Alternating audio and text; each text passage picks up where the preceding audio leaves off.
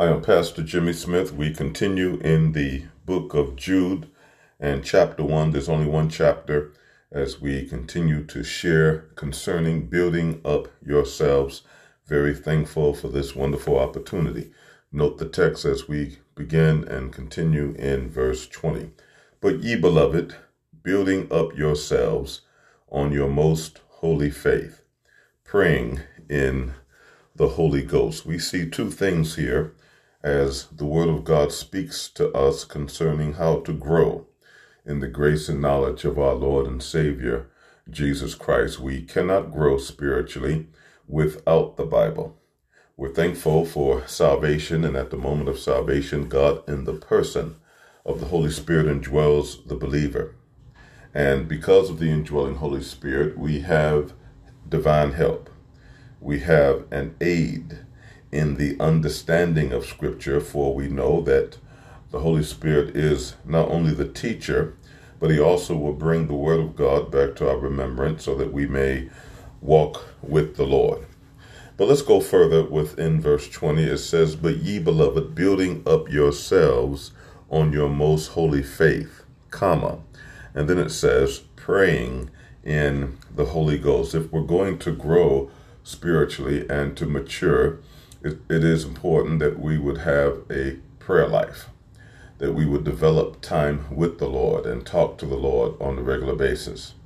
And the text says, praying in the Holy Spirit. We know based on Romans chapter 8, verse 26, that the Spirit of God prays on our behalf with groanings that we cannot utter. But we also understand when we talk about to pray in the Holy Spirit, for we understand that the Holy Spirit is God. The Holy Spirit is the third person of the Trinity. We believe in one God who eternally exists in three persons.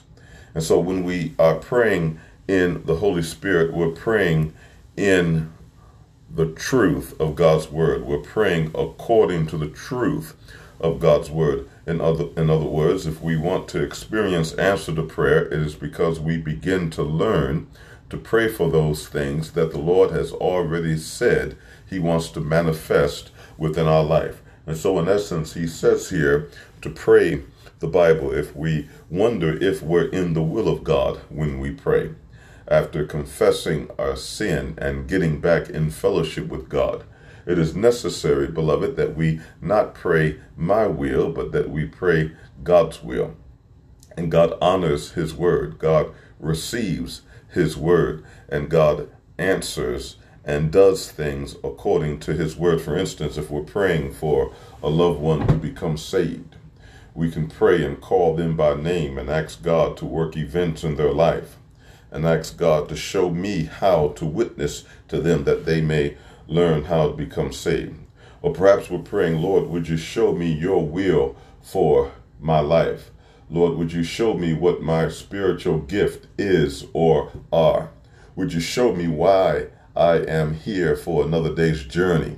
That's praying the word of God. And those things are pleasing unto the Lord, for we're not praying in a manner to bring honor and glory unto ourselves, but we're praying that God may use us and that God may use our life to be a blessing to others and to bring him glory. And so we understand with great clarity to pray in the Holy Spirit, to pray in the Holy Ghost. The terms I use interchangeably means to pray the Bible, to rehearse back to God what he already has said to us. Beloved, that is praying in the Holy Ghost, and that is praying according to the Word of God, and that is praying in a manner that brings God joy and delightment, and more than likely the prayer will be heard. We're praying, Lord, would you save my loved one? And Lord, would you give me the words to speak to them that I may witness to them and be able to satisfy their questions. And as we study, God will grant illumination, grant insight, grant wisdom, so that we will be able to be the voice. The voice, John said, I'm just a voice crying in the wilderness. And so we pray that which is biblical, and the Lord says, I hear my word, I hear my will, and I will not deny myself. And so if we're going to grow spiritually and build up ourselves, it is because of reading the Bible, learning the Bible, and to have a prayer life that is pleasing and honoring unto the Lord. And so we say, Lord, help us. Help us to walk with you. Help us to adore you. Help us to love you. Help us to live in your will. That is the place of power, the place of authority, the place of peace, the place of answer to prayer. Help us, Lord. Help us to be students of your word, not just to get an A on the paper in school, but to get an A in life on this Christian journey. And we ask it all in Jesus' name. Amen.